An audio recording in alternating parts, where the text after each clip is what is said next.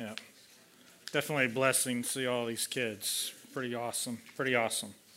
Okay, this evening teaching text will be Genesis chapter 24. It's a very long chapter, so we're not going to read every verse in it. We have a few selections there. I think it's probably one of the longest chapters in the Bible. So let us hear the reading of God's word from Genesis chapter 24. Now Abraham was old, well advanced in years, and the Lord had blessed Abraham in all things.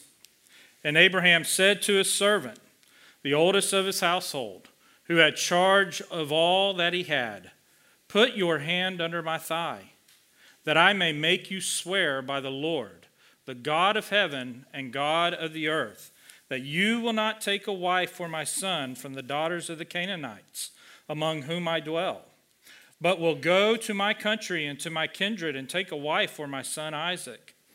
The servant said to him, "Perhaps the woman may not be willing to follow me to this land. Must I then take your son back to the land from which you came?" Abraham said to him, "See to it that you do not take my son back there. The Lord, the God of heaven, who took me from my father's house and from the land of my kindred, and who spoke to me and swore to me, to your offspring I will give this land. He will send his angel before you, and you shall take a wife for my son from there. But if the woman is not willing to follow you, then you will be free from this oath of mine. Only you must not take my son back there." So the servant put his hand under the thigh of Abraham his master, and swore to him concerning this matter. Then the servant took of his master's camels, and departed, taking all sorts of choice gifts from his master. And he arose and went to Mesopotamia, to the city of Nahor. And he made the camels kneel down outside the city by the well of water at the time of evening, the time when women go out to draw water. And he said, "O Lord God of my master Abraham, please grant me success today, and show steadfast love to my master Abraham. Behold, I am standing by the spring of water, and the daughters of the men of the city are coming out to draw water. Let the young women to whom I shall say, 'Please let down your jar that I may drink,' and who shall say, 'Drink, and I will water your camels,' let her be the one whom you have appointed for your servant Isaac. By this I shall know that you have shown steadfast love to my master." Before he had finished speaking, behold, Rebekah, who was born to Bethuel, the son of Milcah, the wife of Nahor, Abraham's brother, came out with her water jar on her shoulder. The young woman was very attractive in appearance, a maiden whom no man had known. She went down to the spring and filled her jar and came up. Then the servant ran to meet her and said, "Please give me a little water to drink from your jar." She said, "Drink, my lord." And she quickly let down her jar upon her hand and gave him a drink. When she had finished giving him a drink, she said, "I will draw water for your camels also, until they have finished drinking." So she quickly emptied her jar into the trough and ran again to the well to draw water, and she drew for all his camels. The man gazed at her silence to learn whether the Lord had prospered his journey or not. When the camels had finished drinking, the man took a gold ring weighing a half shekel and 2 bracelets for her arms weighing 10 gold shekels, and said, "Please tell me whose daughter you are.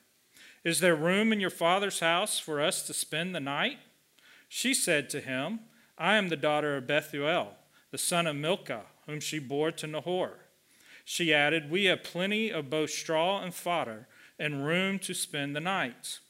The man bowed his head and worshiped the Lord, and said, "Blessed be the Lord, the God of my master Abraham, who has not forsaken his steadfast love and his faithfulness toward my master. As for me, the Lord has led me in the way to the house of my master's kinsman." Then the young woman ran and told her mother's household about these things. To verse 48. Then I bowed my head and worshiped the Lord and blessed the Lord, the God of my master Abraham, who had led me by the right way to take the daughter of my master's kinsman for a son. Now then, if you are going to show steadfast love and faithfulness to my master, tell me, and if not, tell me, that I may turn to the right hand or to the left." Then Laban and Bethuel answered and said, "The thing has come from the Lord. We cannot speak to you bad or good. Behold, Rebekah is before you. Take her and go, and let her be the wife of your master's son, as the Lord has spoken." Verse 61. Then Rebekah and her young women arose and rode on the camels and followed the man. Thus the servant took Rebekah and went his way. Now Isaac had returned from Beer-lahai-roi and was dwelling in Negeb. And Isaac went out to meditate in the field toward evening. And he lifted up his eyes and saw, and behold, there were camels coming. And Rebekah lifted up her eyes. And when she saw Isaac, she dismounted from the camel and said to the servant, "Who is that man walking in the field to meet us?" The servant said, "It is my master." So she took her veil and covered herself. And the servant told Isaac all the things that he had done. Then Isaac brought her into the tent of Sarah his mother and took Rebekah, and she became his wife, and he loved her. So Isaac was comforted after his mother's death. This is God's word. So a very lengthy chapter. It's going to be a very important story that's being told. As you can see, the heading there of the teaching text is the story of the most important marriage ever. Why is it one of the stories of the most important marriage ever? Because this is the way that God would provide to continue his promise. He promised to Abraham a seed, that through one seed there would be a multiplication of people throughout the world, because God was providing to himself a people, a nation for himself. If this marriage doesn't take place with Isaac, then that promise comes to an end. And all of that marriage is to give us a foreshadowing of the marriage that is coming to Christ. Because ultimately, the promise that was made to Abraham, we read in Galatians, is about the one promised seed who is Jesus Christ. That the promise that was being made to Abraham, how God would call a people for himself, was speaking of the one seed in Christ Jesus, who Isaac was a type of. So we want to keep that in the backdrop of our mind as we start to kind of unpack this narrative. Now, we're going to talk about this word providence. It's a very churchy, very theological word. A lot of times we use it, and I'm not sure fully do we apprehend it.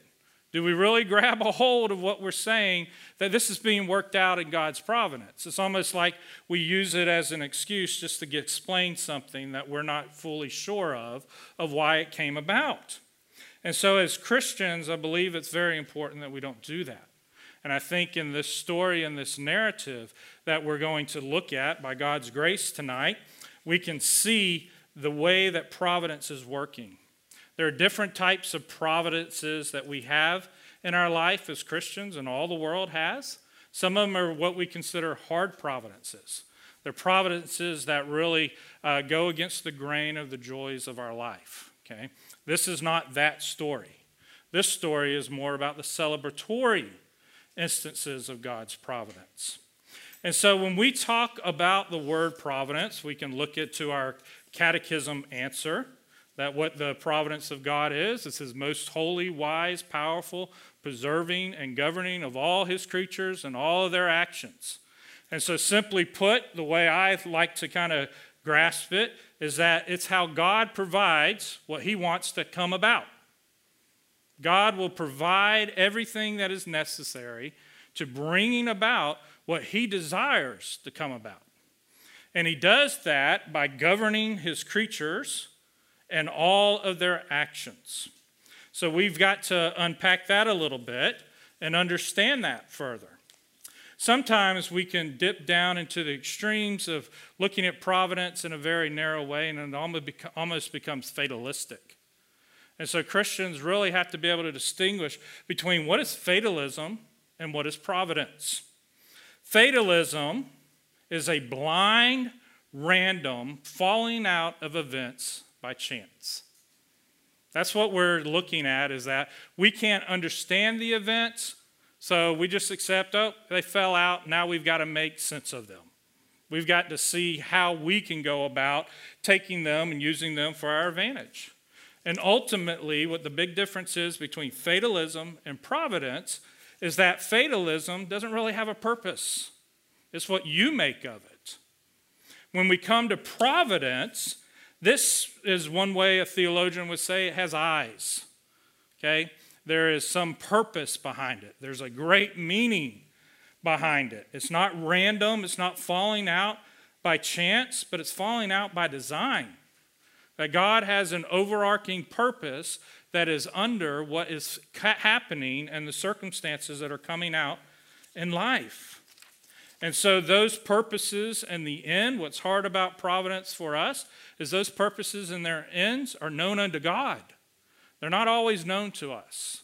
So we can look at that and wrestle with that and therefore start to look at what we have control over, and we start to kind of forget about God. And so we can look in this picture and we'll see that's not how Abraham lives. That's not how Abraham lives at all. Abraham lives with the understanding of his relationship with God. His relationship with God. So the first point that we're going to see, the first structure of the narrative that we want to kind of unpack, is that Abraham sends his servant to take a wife for Isaac. And so there what we're seeing is that Abraham is going to teach us how we are to trust in the sovereignty of God's providence. There's another big word that we kind of conflate with providence is sovereignty. Or sovereignty and providence, the same thing. Sovereignty, what is, by definition I would lay out for you, is the right and the power of God to do whatever he decides to do. Okay? And what providence is what God provides in order to do whatever he decides to do. Okay, so sovereignty, he has the right, he has the power to do whatever he wants to do. And providence is the way that he provides. You can kind of hear the word right there in the middle of providence. Provide is the way that he's going to bring it about. And so God is going to show us, that's all what the whole redemptive story is that God is going to show us how he's going to make a people and a nation for himself that will honor his name in the earth. That's what he promised to Abraham, and that's what he's going to provide for by preparing a wife for Isaac. So the one that was promised to Abraham, that came out of the deadness of Sarah's womb, and came out of the against all of nature and understanding of one that could have a child, Abraham and Sarah, that through that one promised one would come the great promise, the great people that God would call unto himself. And so Abraham will speak very clearly about this is what the Lord God of heaven has said unto me. So providence is something that doesn't lead us to worship or focus upon means in our life. Okay? It doesn't, in other words, lift those up above God himself. The purpose of providence is to point us to depend upon God, upon our Creator. So it's not depending simply on random chance or random events. It's not even depending upon my abilities or my wisdom above God, but it is to show how much I depend upon God, how much I need God. And so Abraham tells his servant, you see the very covenant relationship that he's having with his servant here. He tells him to put your hand under my thighs, a very intimate action that's taking place. And it's showing that there's a great union or a connection in their relationship towards one another that is centered about this promise that God has told Abraham where he is to get his son's wife. And so God is telling Abraham and preparing Abraham, and Abraham is telling his servants, go and take a wife for my son Isaac. And there Abraham is trusting in the sovereignty of God's providence. We can hear that in that language there when the servant says, well, what if? What if the woman is not willing to come back with me? And there, that is part of the dilemma or the conflict for us in dealing with God's providence is we don't know what the final end is going to be in God's providence. And so we have to ask ourselves, how do you trust? How do you trust in the sovereignty of God's providence? Do you trust in the sovereignty of God's providence? I think the first thing that Abraham shows us is that he's recognizing his own finitude in the current season of his life. When we are strong, young, and vibrant, we really depend upon ourselves in a greater way, in a greater measure, where we kind of just put God on the back burner and we don't look at him. But here Abraham had come and confronted death, because this chapter comes right after the death of his wife, Sarah. And so he is contemplating the season of his life. He's recognizing that he has a finitude about him. And those who trust in the sovereignty of God, they come to that recognition that they recognize they're not God. If you believe that you're in control above God, then you won't trust in God's sovereign providence. You'll trust in your abilities and in your power, and everything about God will be swallowed up about what you are wanting so much in yourself and all the dependence and trust you put in yourself. And so when we recognize our own finitude in the current season of our life, we're asking, here Abraham is saying, I'm recognizing that I'm old and I need to prepare for my son. I need to prepare for my son to have a wife so that he can have children. And certainly what was laying in the backdrop, Abraham shows us, was the promise that God made to him. The promise that God made to him, that covenant relationship. So that tells us the second thing that we need in order to trust in the sovereignty of God's providence is we got to take our relationship with God seriously. We got to take our relationship with God seriously in the way that God tells us we are to take our relationship with him seriously. So often we try to control and define what our relationship with God is going to be like. He tells us in his word of the relationship he wants from us. He wants all of us.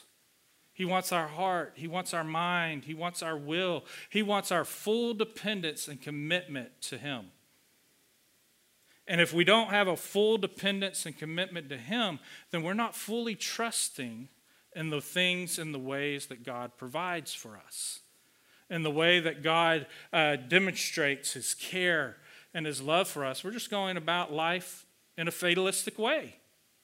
We're looking at the circumstances and how they're falling out in our life, and we're not seeing that it is our Creator that provides for us and cares for us to bring about his will. A picture clearly there as we can look at our Lord Jesus Christ when he's in the Garden of Gethsemane. Jesus was saying, looking for another way, if you will, to demonstrate the certainty of God's purpose and decree in his death. That he was praying, Father, if it's possible, let this cup pass from me. But he says, nevertheless, thy will be done. He's bowing down and depending upon the providential hand of God to bring about his decree and his purpose. That's our Savior. That is the Lord and the King of all creation, demonstrating to us how he lived in relationship with his Father. So how should we live in relationship with our Father? How should we live in that relationship? We should see it's a covenantal relationship. God makes a promise, and we are to trust in that promise. We're to follow through in the promise and the commitment that we have made with God. The third way that we trust, that Abraham shows us that we should trust in the sovereignty of God's providence, is we believe in God's holiness. It wasn't just acceptable to Abraham that Isaac would have a wife from anywhere that the servant would find a wife, to find a beautiful woman, one that may be pleasing to the sight, or even in the provision of his life, but that he was to take her from a very specific place. And if the one woman that the servant found would not come back with him, he was not to take Isaac to that land. He was not to bring him back into the non-covenantal place where God said that Isaac would find his wife, where Isaac was to find the woman which God would provide. And so we have to ask ourselves, do we believe in God's holiness? Not just simply by our mouth. I believe every Christian would say, yes, of course I believe in God's holiness. Well, examine your life. Examine my life. Do I truly believe in God's holiness? Am I being subjected to the standard of God's word every single day of my life, where it is leading me to depend upon God to provide for me that I can live in right relationship with him? Because he's provided his word. He's provided prayer. He's provided fellow Christians. He's provided the church. He's provided the means of grace for us to draw nearer to our Lord, where we can experience the promise that if we draw near to him, he will draw near to us. And when we don't draw near to him and depend upon him, and we're depending upon ourselves, we're not near to our God. We're not near to the promises in the way that we have privilege to come into the Holy of Holies, and bow at the throne of grace and take from our Lord what he is so happy to give to us. And the final thing of how we trust in God's sovereign providence is you have to know who is ultimately in control. Who is God? Who is God in your life? Is he the one that gives you breath from the moment that you wake? Or do you just take that as a circumstance of life? It's just part of the law of nature. It's just part of the way that every person gets up and lives life. Or are we truly recognizing our Creator daily, that he is ultimately in control? Abraham is showing you that when he's following through. You can hear always is that I make, here in verse 3, that I make you swear by the Lord, the God of heaven and the God of earth, that you will not take a wife for my son from the daughters of the Canaanites on whom I dwell. And then in verse 7, the Lord, the God of heaven, who took me from my father's house and from the land of my kindred, and who spoke to me and swore to me, to your offspring I will give this land. He will send his angel before you, and you shall take a wife for my son from there. And so you can hear the language that Abraham's speaking of is the Lord of heaven. The Lord of heaven. He knows who's in control. Now, that doesn't keep him from acting. That basically propels him on to rest upon the power and the promise of God, to get about the business of being a follower of God, to understand that God is providing to keep his promise going. There will not be an end of the seed. He will provide for Isaac. Because there we also see the clear understanding of what marriage is. Marriage is very important to God. Marriage is very important to God, and in a way we can even say it's very providential. that God provides for marriage from the very beginning. If we look at the story of creation, we see that God provided for marriage by giving Adam a helpmeet, and Eve, to show that it must be the way that God provides for creation to be sustained, for the world to continue, and for it to be propagated. Go out and be fruitful and multiply. God provides for that. God has provided for his will and his decree that the world will be propagated with images all about God so that he can be glorified and that he can be enjoyed. And there you see the providential hand, the sovereign providential hand of God to bring it about, because he provides the way of how that would be done. The second point that we see tonight in this story is that Rebekah, the chosen bride, is revealed. You see that throughout the whole narrative, but especially there in verse 12 through 14. There the servant is asking for the revelation of who is the bride. Who are you providing for, God? Who is it that you provide for Isaac to marry? And so we see there in verse 12, it says, "And he said, O Lord God of my master Abraham, please grant me success today and show steadfast love to my master Abraham. Behold, I am standing by the spring of water, and the daughters of the men of the city are coming out to draw water. Let the young woman to whom I shall say, please let down your jar that I may drink, and who shall say, drink, and I will water your camels. Let her be the one whom you have appointed for your servant Isaac." It's not random chance there that the servant's talking about. He's speaking very clearly and very distinct language in a very particular way of how the one that is being chosen for Isaac would be known and revealed. And so that it leads us to the other thing that we need to understand about God's providence. There's a mystery in it. There's a mystery of God's providence.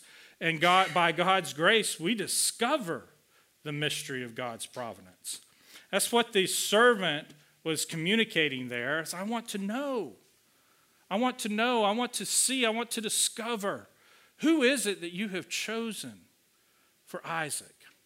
Who is it that you have chosen? Reveal her to me. Reveal the bride to me. He is depending upon, we can see that he's trusting that he would have success today. But he's asking God that he would have success today.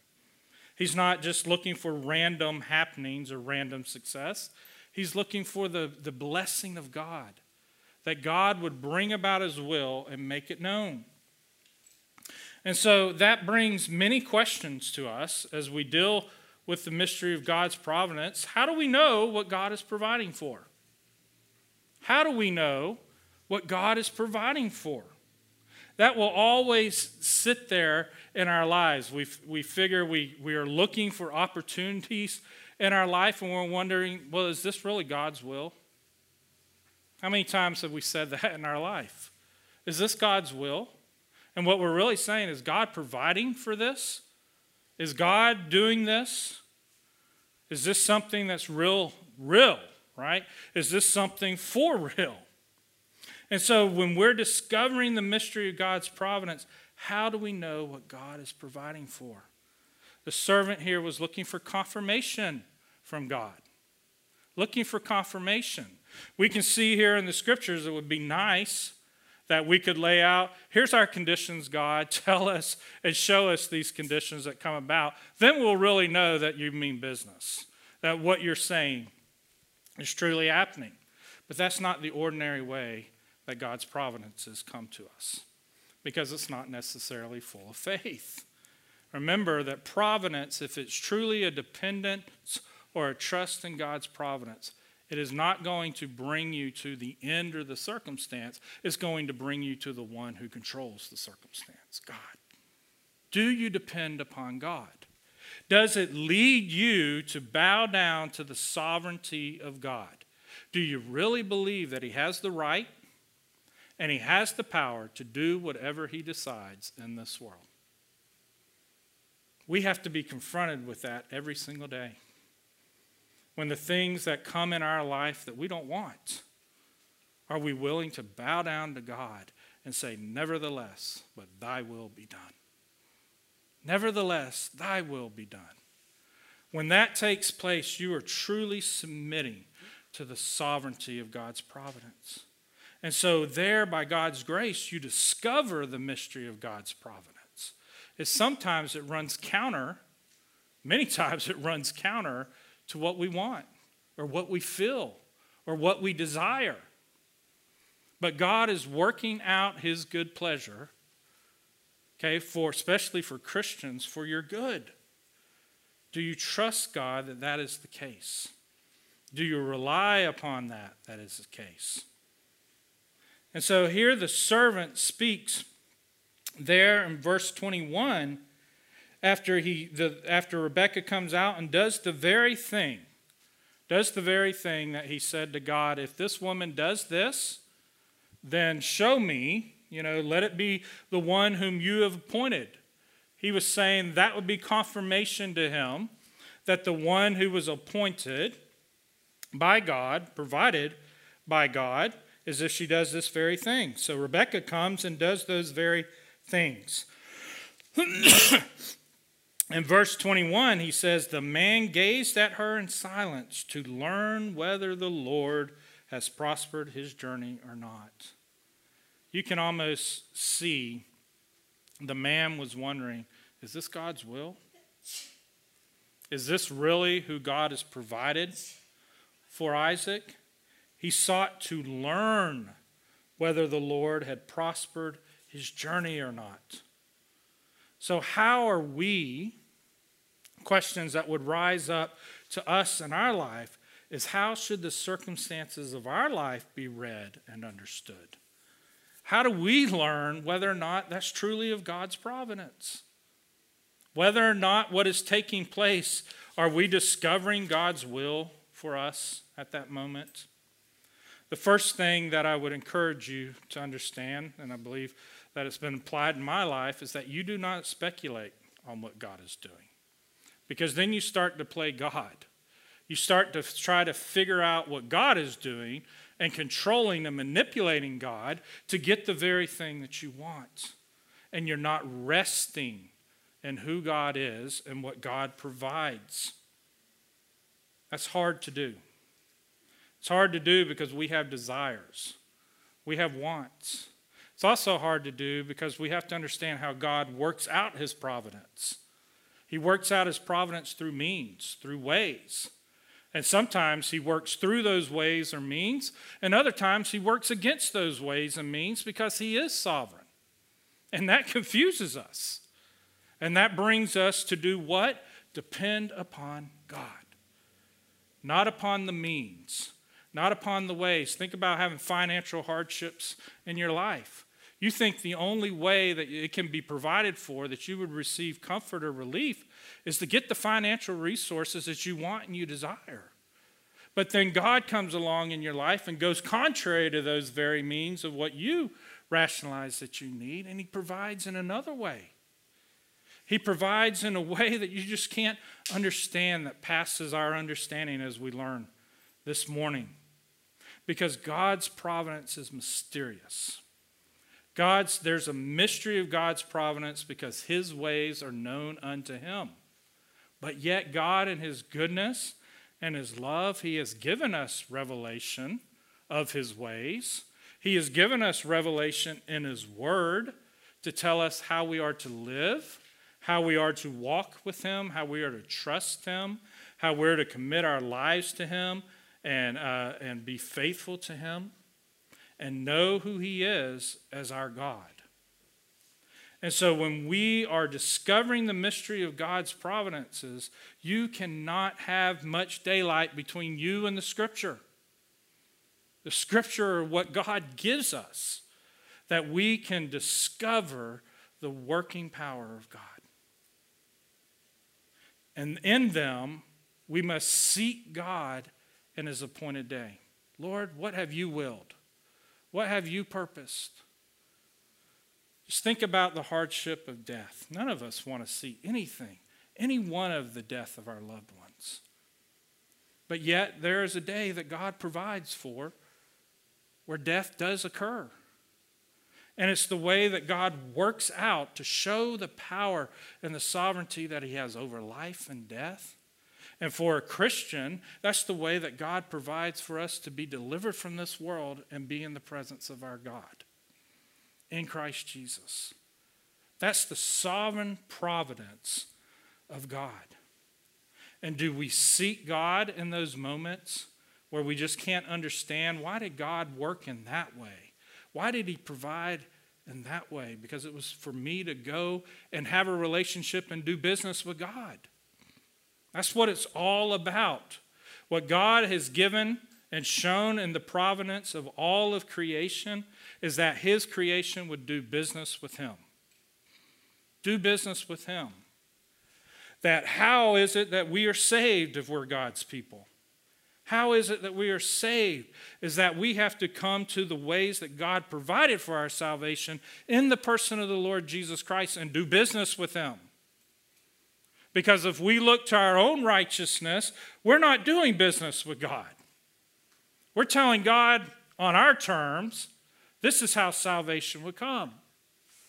But when we see that our righteousness is as filthy rags and I need another righteousness, that I can stand before a holy and righteous God, then I am confronting with the reality of God's sovereign providential hand who's provided a Savior. That in his death it declares me to be the highest criminal and the highest sinner that has committed the crimes, that it deserves death. But in it the mercy of God is proclaimed. And so when God provides for us, do we seek him and do we seek his appointed day? Because God is going to work through means. God is going to work through his promises. He's doing something more here than just getting a wife for Isaac.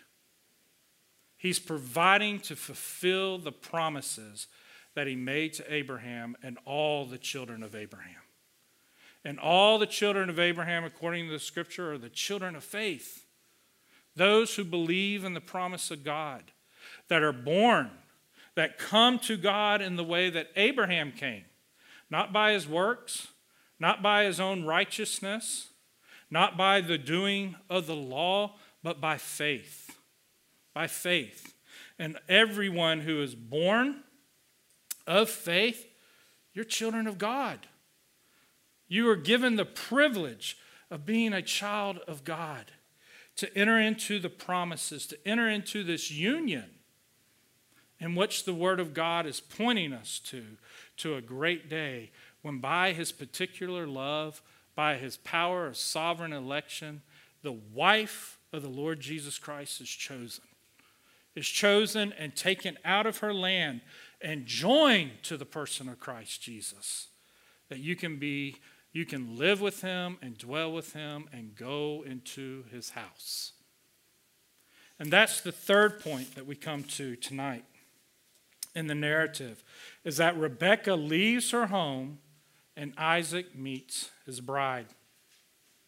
And what we see here, Isaac embraces his bride. And what we're encouraged to do is embrace the beauty of God's providence. God provided a wife for Isaac. And at what time and at what season in Isaac's life did God's promise come? It comes at the moment where he just lost his mother.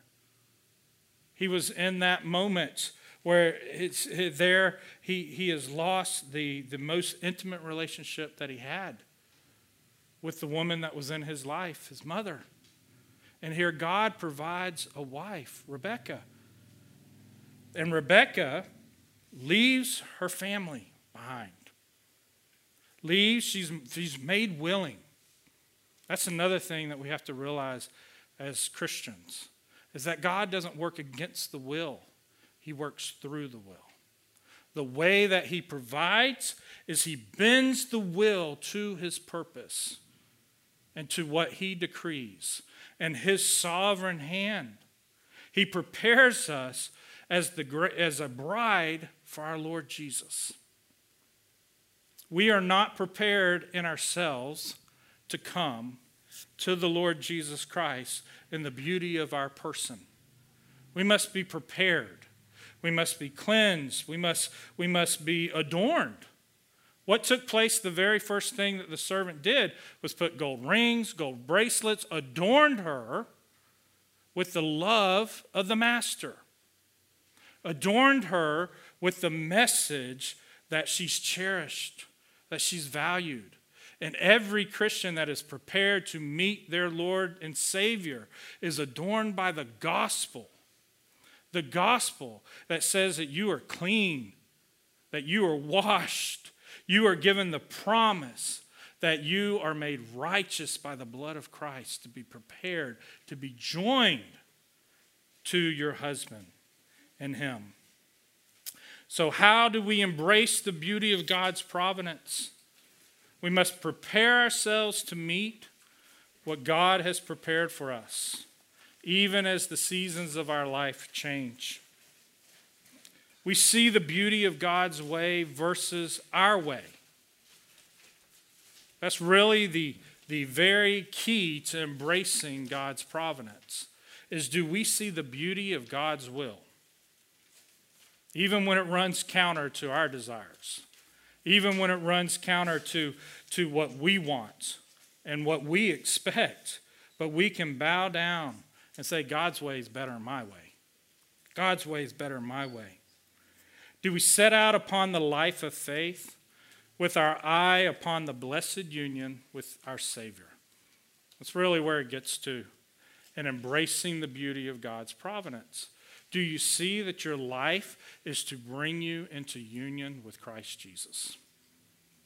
That's what takes place with Rebekah. Rebekah is searched out and sought for to bring her to be joined to Isaac, who's the type of Christ, who's saying that this is what the marriage relationship looks like for the church in Christ, for God's people in Christ. We are sought after and we're taken out of our land and we're brought into the land where Isaac is, where Jesus is, and we're joined to him and we're brought into his dwelling place. So to embrace the beauty of God's providence, we leave behind our old life of depending upon ourselves and submit to the sovereignty of God. And we commit our life to trusting and following him. Embrace the beauty of God's providence. Bow down to his sovereignty and see that through his goodness and through his mercy, he provides for his will to be done in our lives. That is something that we should rejoice in. And that should be something that we should praise his holy name.